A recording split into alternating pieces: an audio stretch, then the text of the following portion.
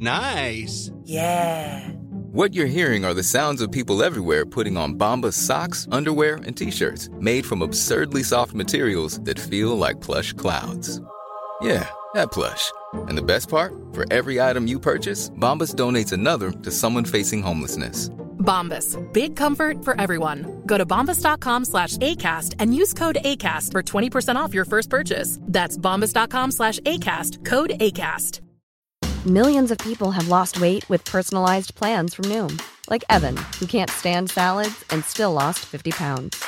Salads generally for most people are the easy button, right? For me, that wasn't an option. I never really was a salad guy. That's just not who I am. But Noom worked for me. Get your personalized plan today at Noom.com. Real Noom user compensated to provide their story. In 4 weeks, the typical Noom user can expect to lose 1 to 2 pounds per week. Individual results may vary. Many of us have those stubborn pounds that seem impossible to lose, no matter how good we eat or how hard we work out. My solution is PlushCare. PlushCare is a leading telehealth provider with doctors who are there for you day and night to partner with you in your weight loss journey. They can prescribe FDA-approved weight loss medications like Wegovy and Zepbound for those who qualify. Plus, they accept most insurance plans. To get started, visit plushcare.com/weightloss. That's plushcare.com/weightloss. This episode of the Cersei Institute Podcast Network is brought to you by our friends at New College Franklin, where they respect the sacrifices you have made as parents and teachers to educate your children in wisdom and virtue. But how do you sustain this during the college years? Through a robust exploration of the great books and the 7 liberal arts in an environment of rich conversation, shared life, and spiritual discipleship, New College continues to build on the foundation that you have laid at home. New College students grow in wisdom and see the light of the knowledge of the glory of God in the face of Jesus Christ. Take the next step in your education and join the conversation in beautiful Franklin, Tennessee. Come for a preview weekend or schedule a visit at your convenience. You can learn more at newcollegefranklin.org. That's newcollegefranklin.org.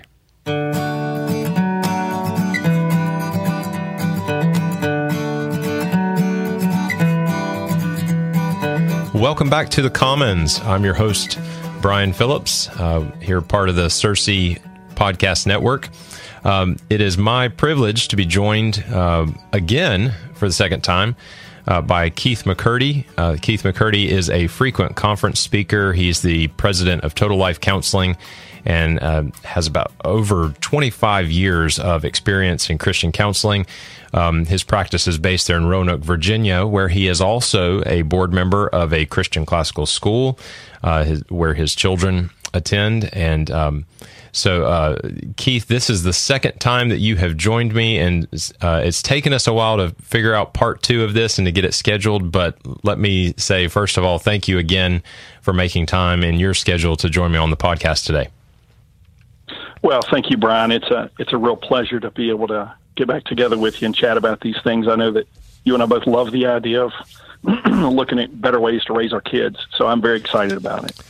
Well, I am too. I have to say that when we first met back in Richmond, Virginia, I think it was fall of last year, and we started talking about some of these things related to parenting. I'd sat in on a workshop of yours and was just really blown away. I thought, okay, this is a guy that I want to get to know and talk to more about this. And then we had the first podcast, which I really enjoyed, but the response to that podcast was just overwhelming. The response that we got here at Cersei, and I think you did as well, are still hearing some positive feedback on that.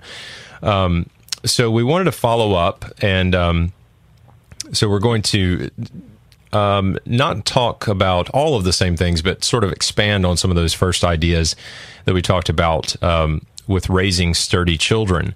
So in that first podcast, sure, that was the theme, building or raising sturdy children. And that was a topic that that parents, at least with the podcast, were greatly interested in, and you've been talking about for a while. So let's expand on that a bit. And I want to begin by asking, why do you think that topic of developing sturdy children resonates with parents so strongly today? Why that, adjective, I guess? Why do you think that's such a great need? Well, I think, I've been surprised at the response as well when I go out and speak, and folks really gravitate towards that idea of sturdiness. And I think a lot of that has to do with the fact that I call it the grand experiment, self-esteem, and what I call the happy doctrine has kind of failed.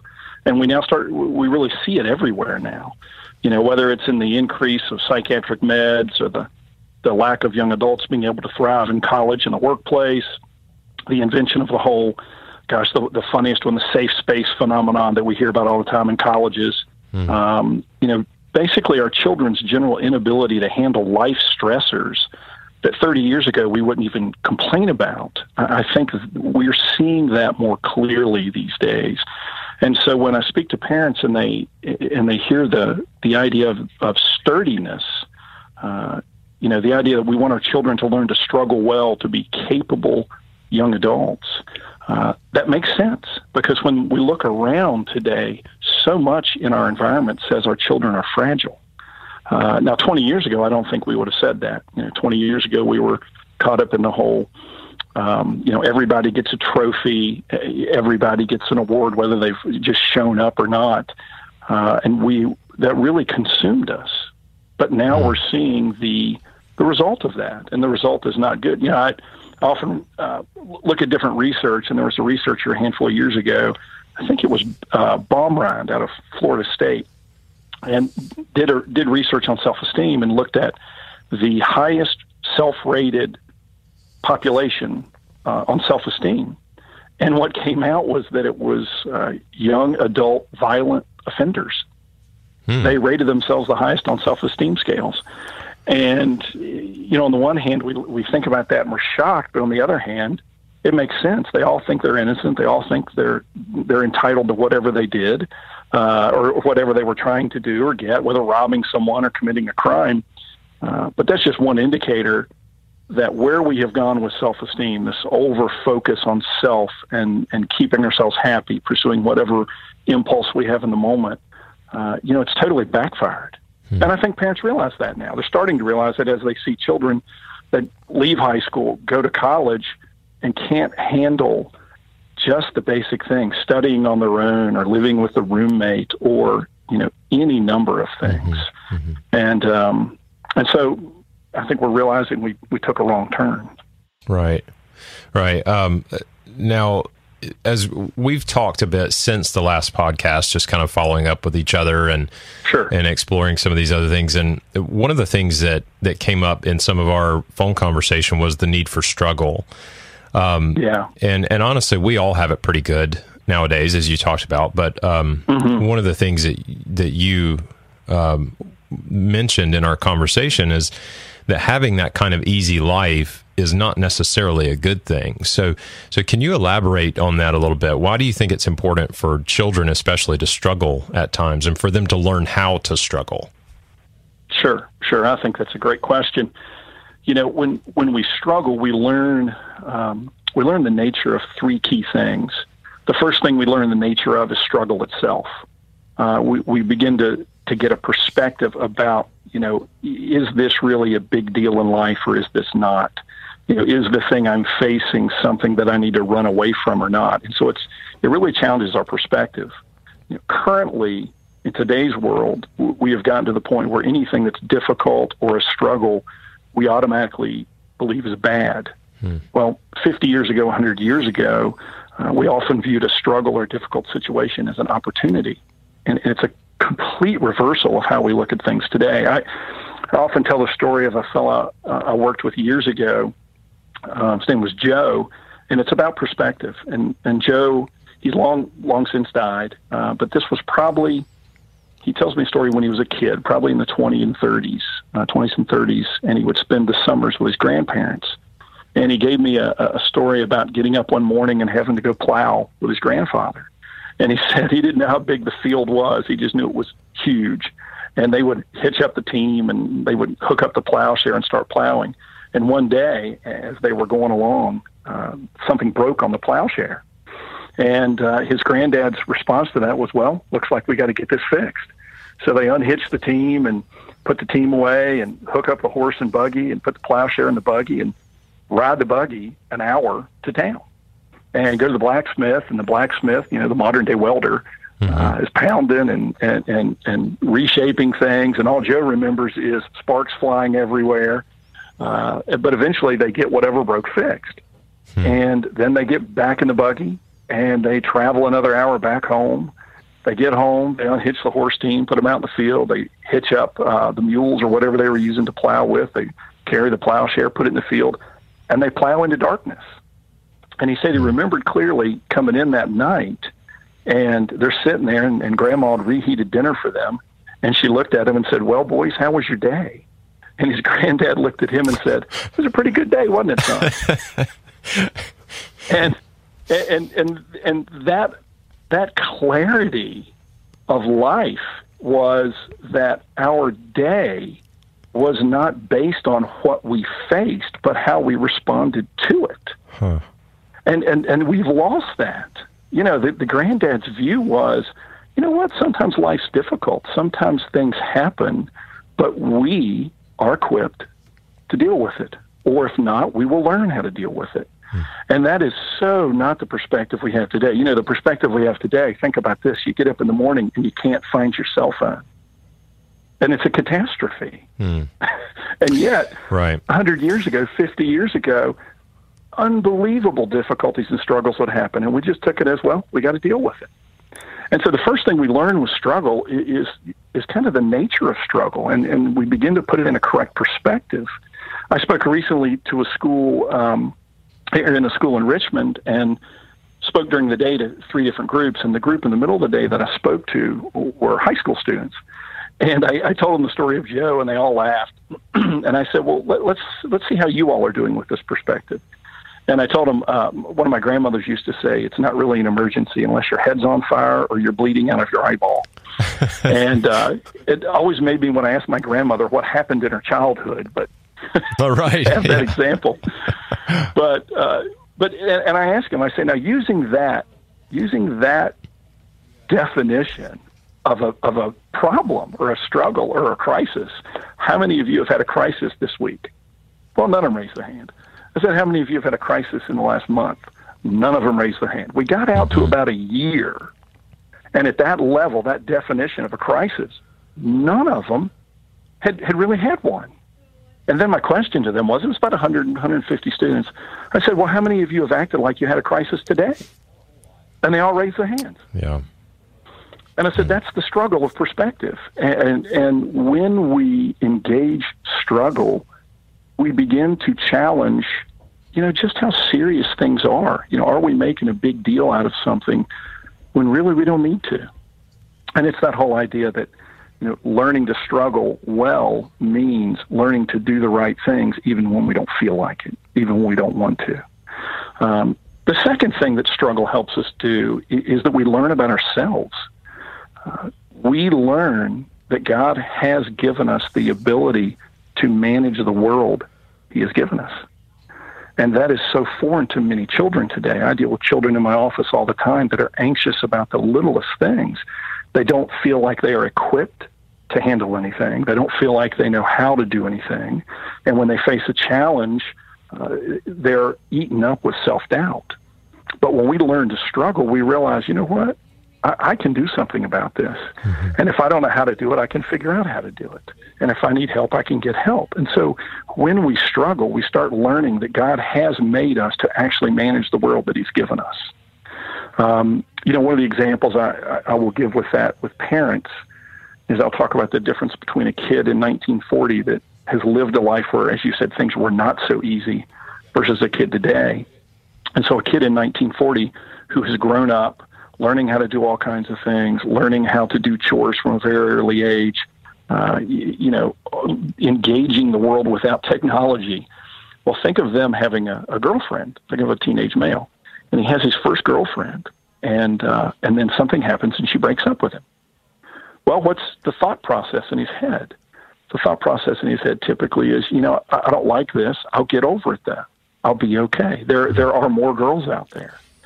Well, if we look at the child today that has been given a trophy for everything, that has constantly been kept happy, that has not learned to struggle with almost anything, they have their first girlfriend and then that relationship ends.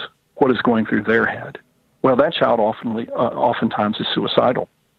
And so there's a very different outcome or result in how we view ourselves if we allow ourselves to engage struggle.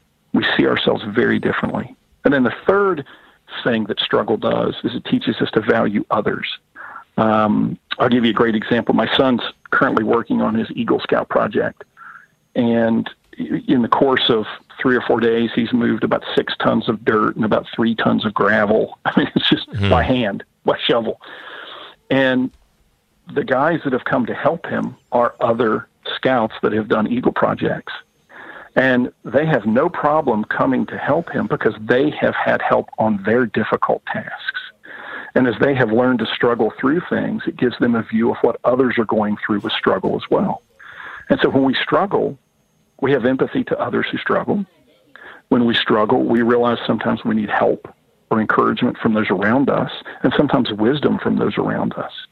And so we begin to value relationships versus, all 3 of these categories, what we learn about the struggle, what we learn about ourselves and valuing others, versus the self-esteem approach, which has it's all about me being happy. It's all about what I want. And many times it's at the sacrifice of what anybody else wants. It's a very different view of life when we accept the reality that struggle is a good thing. So those are the 3 things that stick out to me the most about why struggle is so important. And of course, we can elaborate on all of those, but that's a general way I look at it. Yeah. That's very helpful. There was a comment that you made that almost seemed just kind of offhand that stuck with me, where you mentioned that struggle does help create perspective, but perspective takes time, and it takes contemplation as well. You have to actually stop and think about that, and of course we live in a time. We're going to talk about technology in a little bit, but we live in a time when contemplation and patience, we're not very good at those. I can still remember, just to throw in a story from my own childhood that resonates with this. I was 14, and my first job was helping a farmer down the road from where we lived, baling hay. It was when they were still doing the square bales, and I'm on the back of this flatbed truck stacking hay bales, that are being tossed at me from both directions. And I remember, it's in North Carolina, so it was, oh my goodness, it was probably 95 degrees, not counting, the heat index. And I'm wearing long sleeves, jeans, boots, gloves, and all this. And it was loads of fun. Having 50-pound bales of hay. Yeah, thrown at me from both directions. And then, we had to get them stacked in the barn, when night's coming and all this. But I still remember when I came home from that first day of doing that, my mom was asking how my day went. And my first response, I was a typical teenager, I guess. My first response was just to kind of complain, about how hot it was, how hard the work was, and all. And my mom just kind of laughed and said, "Well, it's good for you." Yeah. And I said, "How was this good for me?"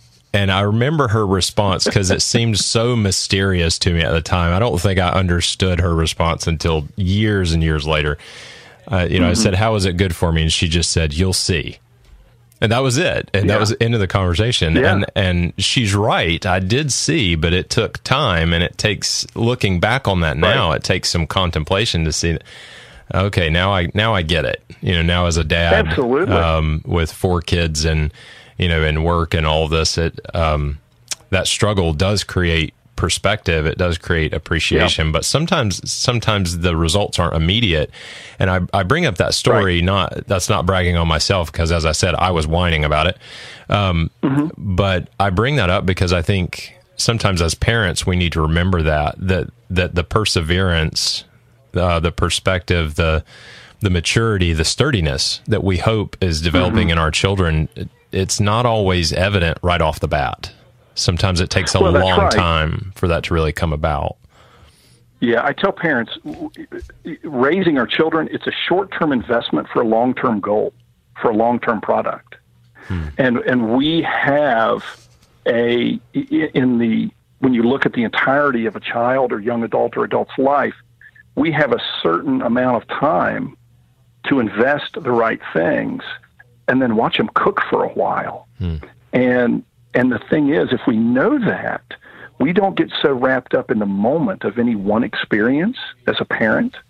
But also, as we know that, it gets really exciting as we watch it cook and grow. And I mean, it's really, really something. I'll give you an example. Like I said, my son's working on his Eagle project right now, and we went out to one of the sites where we had to move, and I'm one of his workers along with a bunch of other scouts.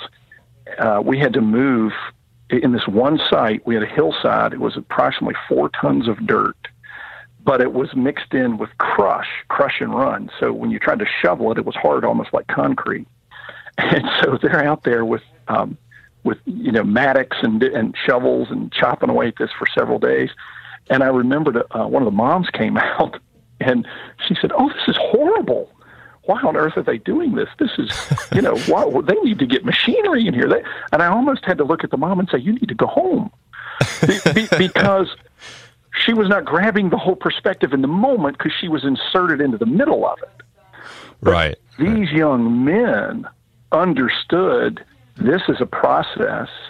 They've gone so far in scouting that they understand we engage in things that are difficult and hard, and there will be an outcome. Well, the great thing was, once they got this whole lot cleared and forms put in for concrete and stuff, they're like taking pictures and sending it to their buddies online. Look at what we have done. So the struggle is worth it. I think of Romans 5, it talks about struggle leads to perseverance, perseverance to proven character, and proven character to hope.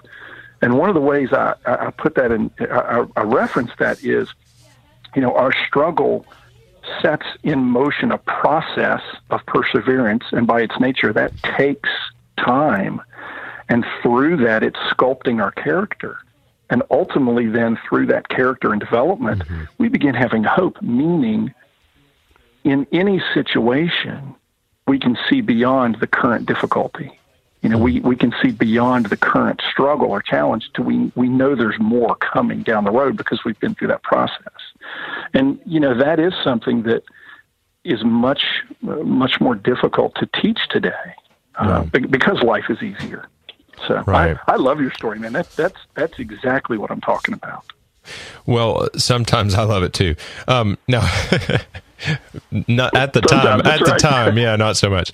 But right. This need for struggle, we've talked about it. I guess primarily in the context of chores, relationships.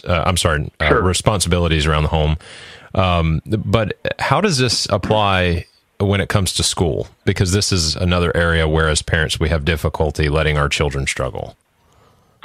Yeah, we really do. When I speak to school systems and I speak to faculty administrators, I always joke with them about how many of you get emails over the weekends when Johnny has to do Latin over the weekend, and they all raise their hands, Right. I mean, one of the things that teachers deal with, faculty members, administration, all the time, is this notion that our children should only have, 28 and a half minutes of homework every night. And they can never disrupt their other activities, never disrupt life, never have to do things over the weekend. And that's an over-exaggeration. But there's this perspective that school should really fit neatly into all these other things that our family or our children want to do. Well, the problem with that is our children would learn nothing if that was the case. School in and of itself is a process of struggle, a process of learning, and we know the best learning is done under a little bit of pressure. If it was all easy, we really wouldn't be learning anything. And so in the school system, I guess I look at it from two angles. One angle is that from that of the teacher and the faculty, about how do we make sure that we are providing developmentally appropriate challenges.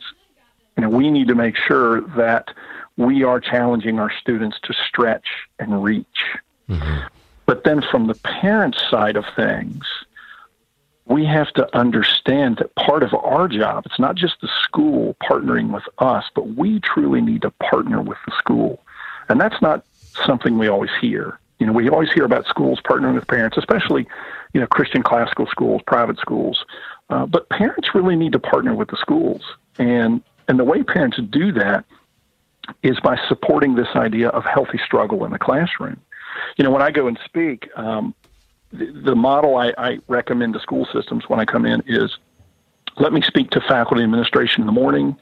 Let me give them some common information and common language about the idea of struggle.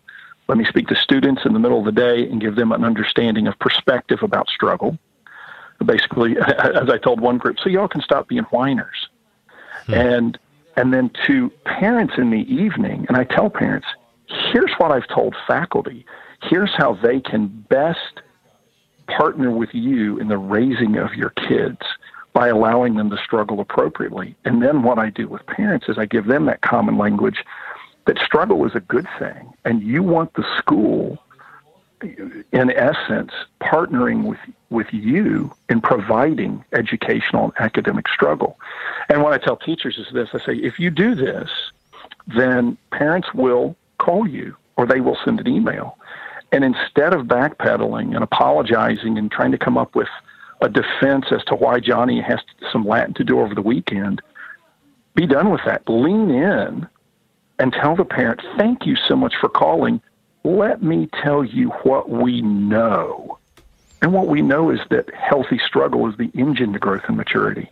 And then share with the parent, we know this is truth, and this is why we engage your child that way. And we are so glad you called because we know this is in line with what you want for your children. And the crazy thing is when that communication happens to the majority of parents, either they're supportive or they don't know what to say. But that's okay, because then parents start paying better attention to what's really going on.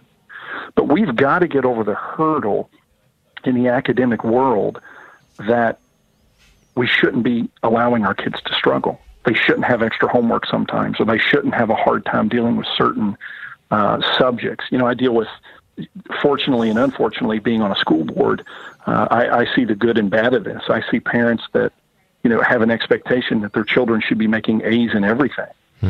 Well, that's not practical. It really is not. I've met very few children that are in a rigorous school that really should be making A's in everything. And yet that's an expectation some parents have. Other parents have an expectation at times that, school should always be easy. Well, that doesn't even make logical sense. So we've got to get past this idea that school should not at times be a struggle or cause stress in the life of our child. And as parents, we need to be able to engage that and say, hey, this is the same lesson you learn here. And when you struggle, it's an opportunity for you to learn to respond positively. And that's not how we look at school these days. But I would also want to branch into something else. Struggle is not just about chores and responsibilities and even school. Struggle also is about good things. I mean, school's a good thing, but I'll give you an example. We have an old boat. We wanted a boat to go to the lake, to go to the ocean in. So we bought a boat for $500. And it's a 40-some-year-old boat that we gutted to the bare hull and rebuilt. Now, my wife, because this took a couple months each summer for about 3 years, my wife nicknamed it the Other Woman for a while, which we all thought was funny. But the boat ended up being something that my son and daughter learned how to use an aircraft riveter, learned how to weld, learned how to do woodwork, learned how to paint. I mean, all of these things they learned to do. And in essence, those were a struggle. They took time. They took effort. And the end result of that, of course, is something that our family now enjoys. So struggle can even be applied and should be applied with healthy things, if that makes sense. Sure. Now, you mentioned that you're a parent, obviously, a board member of a classical school, and as a counselor to families and children in particular, you see really all of those sides of this in the school dynamic. So for parents navigating that parent-teacher dynamic, what other advice do you have? You already mentioned some great things about having the right expectations as far as your children struggling with school, and not making all A's and so on, which is really an interesting contradiction, isn't it? You know, I don't want them to struggle, but I want them to make all A's. Right. So, but what other advice do you have for parents as they kind of navigate that parent-teacher relationship? Well, I tell parents on the front end, know your school. If you understand that 2/3 of your school-aged child's life is spent in their school, then you need to know the school. And so I tell parents to, number one, be involved, and number two, be involved in a supportive way. You know, get involved in a way where you're there saying, number one, support the authority of the school, support the leadership and the authority, in essence, of the teacher, but I'm also involved. I'm involved, so I know what's going on. And it's amazing when a parent is aware of, as an example, curriculum or scope and sequence, those sorts of things in a school system, then when a child comes home and complains about things, the parent can say, well, I know why you're doing that. And that's okay. That's good for you because they really do know it. So I think a parent needs to be involved in that sense. I think the second thing is to realize that your children are going to naturally push back against anything that's difficult in the school system at some point or the other. I mean, there are definitely some grades where children perceive it's more fun than anything else. But as a child is moving through the grades, if they are in a school that, I would say is a good school, they will push back at times. They will be frustrated at times. They will be upset at times. And our job with that is not to criticize or condemn the school, the kid, the work. Our first job with that is to empathize with our children. And empathy is different than sympathy. And it's really important to know the distinction. Sympathy is poor baby. I'm so sorry you're the victim. That is not helpful. Unfortunately, that's a lot of what we do. But empathy says, I hear you and I get it. I'm acknowledging truthfully, this is hard stuff. Latin can be really tough. Calculus can be hard. I get it. But then providing the truth that says, but you know what? You can do this. You can struggle well with this. You can learn this. And I'm not so much concerned about the grades you get. I'm more concerned about how you engage the struggle. And when kids hear that, it also helps them realize this is not about a grade. This is about a process or an experience. And that totally changes what school is. And it changes it from outcome-based, I have to get an A, to process-based. I want to make sure that I have a good work ethic. I want to make sure that I learn to engage academic struggles well. And parents, when they have that view, take a different role then, or a different approach to teachers. They see teachers as partners in the same journey with them. So those are two things. I think the perspective for parents about that is usually pretty helpful. That's so helpful. Thank you. But I want to bring in another group of our listeners in particular, because at CiRCE we have lots of teachers, headmasters, board members, and so on that listen and are a part of our orbit, if you will. But we also have a lot of homeschooling parents. Oh, sure. And so you have some different dynamics there, of course. So homeschooling parents they oversee their children with chores, with schoolwork, and with all the other aspects of life as well.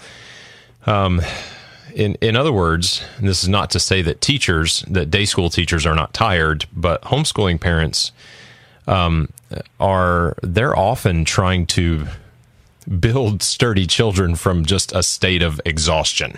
Sure. Particularly decision fatigue, right? Yeah. What would you say to homeschooling parents in particular as they're striving to help their children with these struggles and growing to be sturdy children? Sure. Well, in the Roanoke area, we have a couple very large and thriving homeschool networks in this area, and I deal with a lot of homeschool families. So I think your question is right on target.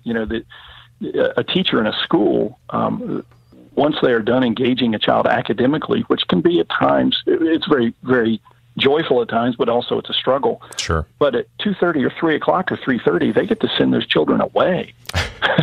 Right. You know, and they also don't have to get them up and get them and make sure they're ready for school and feed. I mean, it's you know, it's very segmented. And so when you have a homeschool family, mom or dad or both, a lot of times it's almost as if the process is never ending. And there is a lot of fatigue. And so one of the things, I'll give you 2 or 3 things I tell parents who homeschool. The first is have a clear structure and routine for the schooling part of the day. One of the mistakes I sometimes see happen, and I hear it in the language, parents will say, well, you know, one of the benefits of homeschool is the flexibility we have.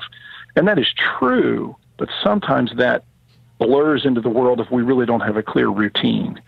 You know, because we can do things on a whim, we often end up allowing that to run us more than a structure or a routine. And that causes unbelievable fatigue because then you end up always playing catch up. So one of the first things I tell them is make sure you have a clear structure and routine that defines a school day for your child. You know, make sure they understand the start point and the end point. And even though that seems kind of obvious, it's amazing how many times that is a struggle for a family. And the second thing is I tell them, because you are in the teacher mode, sometimes you have a hard time getting out of that mode when you're just dealing with life with your child, but you need to. You know, in the teaching world, there really is a little more hovering or oversight or whatever. But in the parenting world, that can be very damaging. You know, we turn into micromanagers. And we really have got to work hard at separating what's, you know, academic in nature from the rest of life. It's healthy for the child. It's healthy for the parent. So I often tell parents, make sure that you're really not hovering or being an overseer of everything. Make sure your child has a lot of independence, whether that's both during the school day, meaning when assignments are given or whatever the curriculum is, that there are times when you are not directly present, that you're allowing them to struggle and to work with some things on their own. And then there is a time for your presence or your help or your encouragement. But then when the school day is over, make sure you clearly transition them into the other parts of life, whether that is chores, whether that is fun, whether that is activities. And then the third thing is, and I often see this with homeschool parents, I really see this with all parents, but especially in homeschool, is this notion of overcommitment. As I had one homeschool parent tell me recently, she said, the mistake I made is because our schedule can be so flexible, I assumed I could have my child involved in more things than when they were in a regular school setting. And the mistake is then they were running crazy constantly. You know, so it's really making sure that just because you have flexibility, and in many cases, homeschooling day can be shorter because you've eliminated some of the parts of the school day that aren't directly academic. Don't offset that by putting more extracurriculars in the day. You know, make sure you get really good at running a homeschool process for a period of time, then evaluate what there really is room for in the day of the life of that child. Right. Those are some of the things that I see that homeschool families struggle with.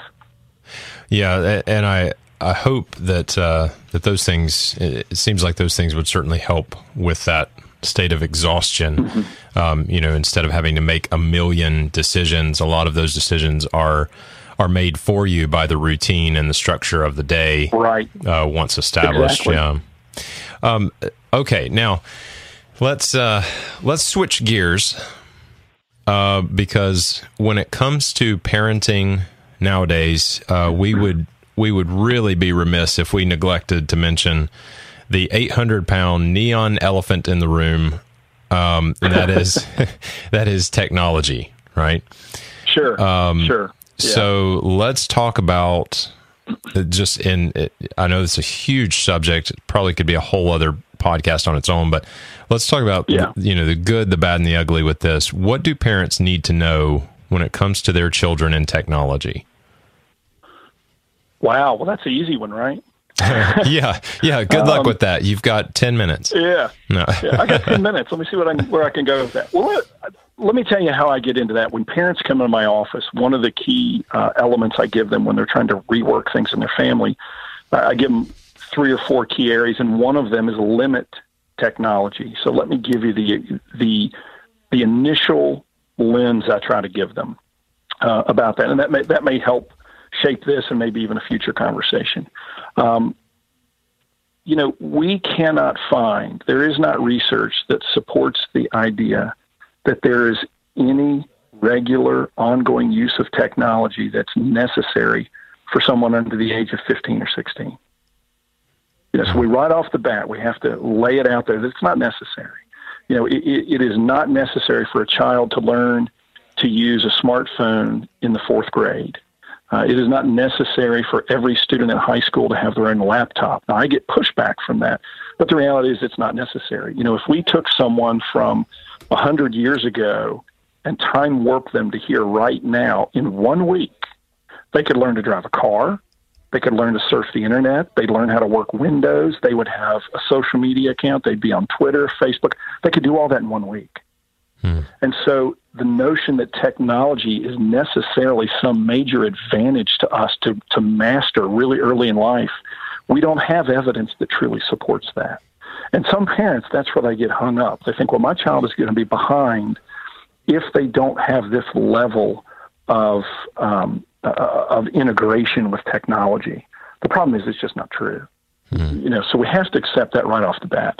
And there are many examples I give folks, being on a school board. I'll give you one. There was a conversation one time at a school board meeting several years ago about, laptops and iPads in the school system and everything. And so I called several universities and colleges, a couple locally here in Roanoke. I called MIT, Duke, UNC, up and down the East Coast. And my question was, I either got some of the folks that, I forget the name of it, admissions in the admissions department or in the computer technologies department at the school. And my question was, what really do our students need to know to be able to come there and function well in whatever major they have in using technology? And the funniest comment I got was a guy from MIT. And you'd think MIT, he's really going to lay it out for me. And his comment to me was, well, they got to know how to turn it on, and they pretty much need to know how to click on stuff. And I laughed, and he laughed. And he said, what people do not understand is there are 2 different worlds that exist. There's the public world of technology, and then more of the research, educational world of technology. He said, anything these children need to know how to do when they come to college, we will teach them quickly, and they will learn it quickly about how to navigate with technology that's necessary for their education. And he said, and technology changes so fast that if there's someone who is interested in coding and things like that, they just need to have a class or 2 of that exposure when they're younger, because once they get to college, it moves so quickly, they're going to be learning all new information constantly. And it was just refreshing to hear from someone in that world that his comment was, well, they kind of got to know how to turn it on. Right. And in a conversation with this fellow, he said, all this notion with social media and everything, that does not translate to functioning in the academic world at all. So that's one of the many examples of why we have to realize it's not a necessity the way we approach it. Some of the other things I talk to parents about is this, heavy use of social media. And you can look this up all over the place. You can Google this and look at the studies. Heavy use of social media increases depression and anxiety in teenagers and adults. Social media, and it's funny the name is social media, decreases social development. And what I mean by social development is the ability to engage others and have meaningful conversations and relationships. So the more we rely on technology for what we call social media, the more difficulty we actually have in dealing with real people. Another thing we look at, if we look at attention, there are several studies that have been coming out in the last several years on attention span. And the first part of that is, if we look at electronic gaming, video gaming, absolutely increases a certain part of attention. It's the ability to pay attention to random stimulus. And it makes sense. You know, if somebody's going to shoot at you from behind a building and somebody else is going to throw something at you from behind a tree, you're paying attention to all this random stimulus, and you're creating this attention ability with this constant stimulation. The problem is that doesn't translate to the learning environment. That attention ability doesn't translate in a useful way to the academic world. Now, while that attention ability is growing, another one is shrinking, and that's the ability to stay on task when unstimulated, the ability to put up with boredom, the ability to pay attention when something might be a little dry. Well, guess what? That's a lot of education. Not to pick on teachers, but there are certain subjects that are just dry, sometimes boring, where we really just have to stay on task. Mm-hmm. And so in just those areas, we see that relying on technology can have negative effects. And so I tell parents, look at this in a way that says, you know, what type of technology use do I want my children to have? You know, do I want my child to have a cell phone when they start driving? Okay, that makes sense. That way you can find them. You know, do I think it's healthy for my child to learn how to use a laptop the last couple of years of high school, especially as it relates to school assignments and things like that? Sure, that sounds great. But beyond those arenas, I recommend to parents that you take a break from so much technology to see what effect it has on your family. And if they will do that, then I don't have to necessarily argue any other points with them because they begin seeing different things with their children. I think of one kid that came to see me, and right now I think it's the Kaiser Family Foundation. I think they're reporting the average screen time technology use a day for the average kid is 7.5 hours a day. That's staggering. No. So wow. I have a young kid. Oh yeah, that's staggering. So I have a young kid that comes to see me, and this is probably last year, and he was playing video games nonstop. Now, he was a great student, but he would come home and play video games basically until bedtime, and he would play video games all weekend.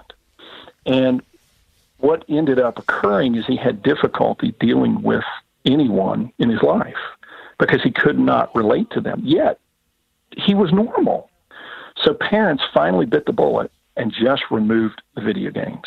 And after about 2 weeks of just, you know, nightmarish behavior, the mom came in and she said, "It's unbelievable. We actually have our child back." And I said, "What do you mean?" She said, "Well, he talks to us. He looks at us in our eyes. He has conversations. He's interested in playing cards with us. He's interested in going outside and doing things with the neighbors." They had to break the cycle he was in because he was constantly stimulated. And they had to break it in a very harsh way for him to realize, wait a minute, I need to initiate things with others. Mm-hmm. I need to take part in life because in all reality, what I've been doing is taking part and investing in fantasy. Wow. Well, and so that's just touching the 800-pound elephant, but right. You know, it's something we have to address in our families. But and it sounds like that there's a very close connection between the role that technology can play, or some of the effects of dependence on technology, and that whole idea of struggle and the need for struggle. Right. Absolutely. You know, technology gives this constant stimulation, or I should say, things like social media can give this constant stimulation, this constant interaction that sort of mimics, but really doesn't translate into actual interaction with people. I mean, dealing with actual people, relationships are difficult. They're hard. They're messy. You know, everyone doesn't conform to your needs or your conveniences. They don't fit your schedule and ideas and so on. So that sort of creates a barrier when we live in that kind of virtual world to learning how to struggle through responsibilities and relationships and so on. So that that's interesting that there is that overlap there. Well, and technology gives us this idea that everything is immediate. Mm-hmm. And if anything, it really gets in the way of what we know to be building healthy relationships. I'll give one simple example. I was giving a talk, a few months ago somewhere, and several hundred people in the room, and I had about 100 teenagers right in the front of the room. And I asked the question, I said, what's the number one way to make a teenage girl crazy? And a teenage girl raised her hand in the front row, and I said, how? And she said, don't respond to her text message. Right. It's unbelievable. It's like unbelievable. I mean, that we get so caught up in what technology has set in motion that we will be so negatively emotionally affected when someone doesn't respond in 9 seconds to a text message. It's just unbelievable. And I have stories and stories and stories like that. Yeah. Yeah. The effects of it really are frightening. Now, whenever a teacher would give an assignment when I was in class, they'd give an assignment where you could sort of pick something to write about. The topic wasn't assigned. I always found that there was this moment of, oh, that'll be fun. I can write about whatever I want. And then, great, now I've got to come up with something to write about. So sometimes those open-ended assignments are more difficult, but I'm going to give you one here at the end anyway. Sure. So I'm going to be a terrible teacher here for a minute. That's okay. One last question before we sign off here. That is, any other practical pointers for parents that you want to offer? I mean, so we have you being recorded here. We have you for a limited amount of time, and we want to take advantage of all the experience that you have. So any last practical pointers for parents you want to leave us with? Yeah, absolutely. I'll give you 2 or 3. And these are 2 or 3 things that when I finish conferences, I always attempt to share with parents. I say, well, if you don't remember anything else, remember a few of these things. One of them is a phrase I came up with. It's called no parenting above a 5. And I use the analogy of a Richter scale of earthquakes. My understanding is it goes 0 to 10. And, when it's a 1 or 2, you don't really know what's happening. When it's a 3 or 4, you think a big truck drove by, something's rumbling. But when an earthquake hits a 5, stuff starts falling off the wall. And we, just like our children, struggle with our emotions running us. And so this is our emotional Richter scale. And I tell parents, do not parent above a 5, because if you parent at basically above a 5, you will do damage. You will either do damage in how you deal with your child, you'll do damage to your authority, you'll do damage to your word, but in some way you will do damage. There is no situation, unless it is life-threatening, that you have to immediately deal with. And sometimes I get pushback from the world of psychology. Parents will say, well, but, if we don't deal with it in the moment, then our child will never learn. And I said, well, wait a minute, that's a false statement. That's a falsehood in psychology. If it's a real problem, it will show up again. You'll have another shot at it. And if it's not a real problem, which is a good chunk of things that happen in childhood, we see them for a short time and they go away on their own, then it will never happen again, which means you didn't really have to deal with it. The key is do not engage when you are being run by your emotional state. And that alone frees parents, because most of the things that we feel horrible about that we did with our children, we did in anger. It's true of all of us. And I'm giving permission to parents. When you are that jacked up, walk away. I don't care if it takes an hour, a day, or a week later. Do not engage in the moment of that. And it's amazing the parents that say, oh my gosh, if I just change that, it changes everything. So that's one. That's one I would give. The second is this. The first real directions to parents in Scripture comes out of Deuteronomy 6, pressing these truths upon your children. But the first real command to parents about parenting is in Genesis. It's become one, be unified. And nowhere in Scripture after that do you see where God says, okay, for this task you can operate on your own. We don't see that. And so parents are to be unified with their children. The work that parents can do to be playing off the same sheet music for their kids, that effort removes so many barriers. And that's one of the biggest things that I deal with in my office on a regular basis is parents operating on two different sets of standards or 2 different approaches, or one undercuts the other. And I tell them it's not about whether what you decide on is the best or the right thing to do. It's that you do it together, you implement it together. Because if it messes something up, then you messed it up together. you recover, you come back, and you make a change. But we are called to be operating as one when we parent our children, and that's a huge struggle today. Mm-hmm. And then the third thing I would tell parents is this. A term I give them is the attitude to have with your children when they complain. And I call it pleasant indifference. You're pleasant, but you're kind of indifferent to their struggle because you realize it's really not that big a deal. And when you can learn to have that approach with your kids, they start learning that it really isn't that big a deal either. Yeah, they don't like it. Yeah, it's a frustration, but they realize it's not that big a deal. Mm-hmm. And the response I give them is this. I say, look, when your child comes to you and complains, and we mentioned this earlier about another thing, show empathy. If I tell my son, you need to mow the lawn, and it's 90 degrees out, but the lawn's really tall, he's going to go, oh. And I can, instead of fussing at him, don't you dare grump, I can say, man, I get it. I wouldn't want to mow the lawn either. So I show empathy. I understand why he isn't loving the idea, but then I just encourage him and give him truth. You'll be fine. It's okay. Still needs to be done. And when we can have that approach to our kids about things that they grunt and grumble about, we don't have so much conflict. Mm-hmm. Too many times we hear it either in psychology, we hear it in the church, that, a child should never grumble.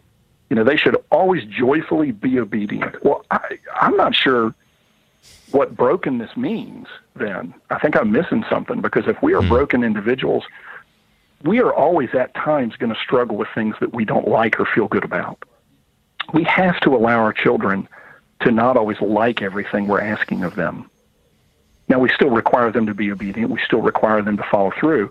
But it's okay if they don't love it. I think about the story in the New Testament with the landowner and the two workers, and I think he's going out of town, and he says, you need to do this. And the first worker says, oh, I don't want to do that. That's horrible. And the second worker says, yes, sir. Yes, sir. Well, he comes back, and the one who complained did everything he was told to do. Mm-hmm. The one who said he did it didn't do any of it. Well, which one got praised? The one who ultimately was obedient, even though he didn't want to do it. So we've got to not make a big deal about the grunting and grumbling. So the three things I would really lay out there as things to keep in mind would be those. No parenting above a 5. Keep our own emotional stuff in check. Realize that we at times are going to struggle as well. So we need to take a break from parenting in that moment. Be unified, and get unified before we decide we're going to weigh in on things. Even if our child does something that we think is just horrible, that just means take more time to figure out what we're going to do about it together, not jumping in too quick. Mm-hmm. And then the third thing is pleasant indifference. It's okay for our children to grumble a little bit. Empathize with them and then move ahead. They'll respond much better to it because they'll realize that we kind of get it. So those are the three things I'd leave you with. All right. Well, Keith McCurdy, thank you so much for joining us again. It's good stuff, very, very helpful advice for parents in all different contexts. So thank you for taking time to join us again today. Well, thank you, and it's been a pleasure. Well, I'm Brian Phillips signing off on this episode of The Commons. So for myself and my guest, Keith McCurdy, thank you for listening, and we will catch you next time. Have a great day.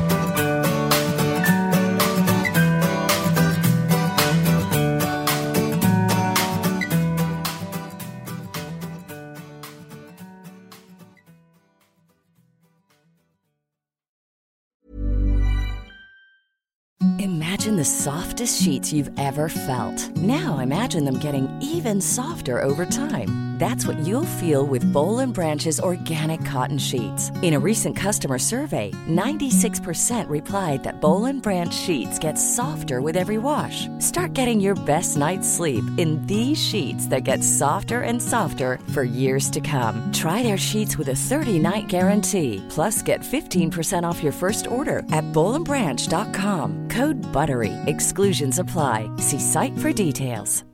Hi, I'm Daniel, founder of Pretty Litter. Cats and cat owners deserve better than any old-fashioned litter. That's why I teamed up with scientists and veterinarians to create Pretty Litter. Its innovative crystal formula has superior odor control and weighs up to 80% less than clay litter. Pretty Litter even monitors health by changing colors to help detect early signs of potential illness. It's the world's smartest kitty litter. Go to prettylitter.com and use code ACAST for 20% off your first order and a free cat toy. Terms and conditions apply. See site for details. Even when we're on a budget, we still deserve nice things. Quince is a place to scoop up stunning high-end goods for 50 to 80% less than similar brands. They have buttery soft cashmere sweaters starting at $50, luxurious Italian leather bags, and so much more. Plus, Quince only works with factories that use safe, ethical, and responsible manufacturing. Get the high-end goods you'll love without the high price tag with Quince. Go to quince.com/style for free shipping and 365-day returns.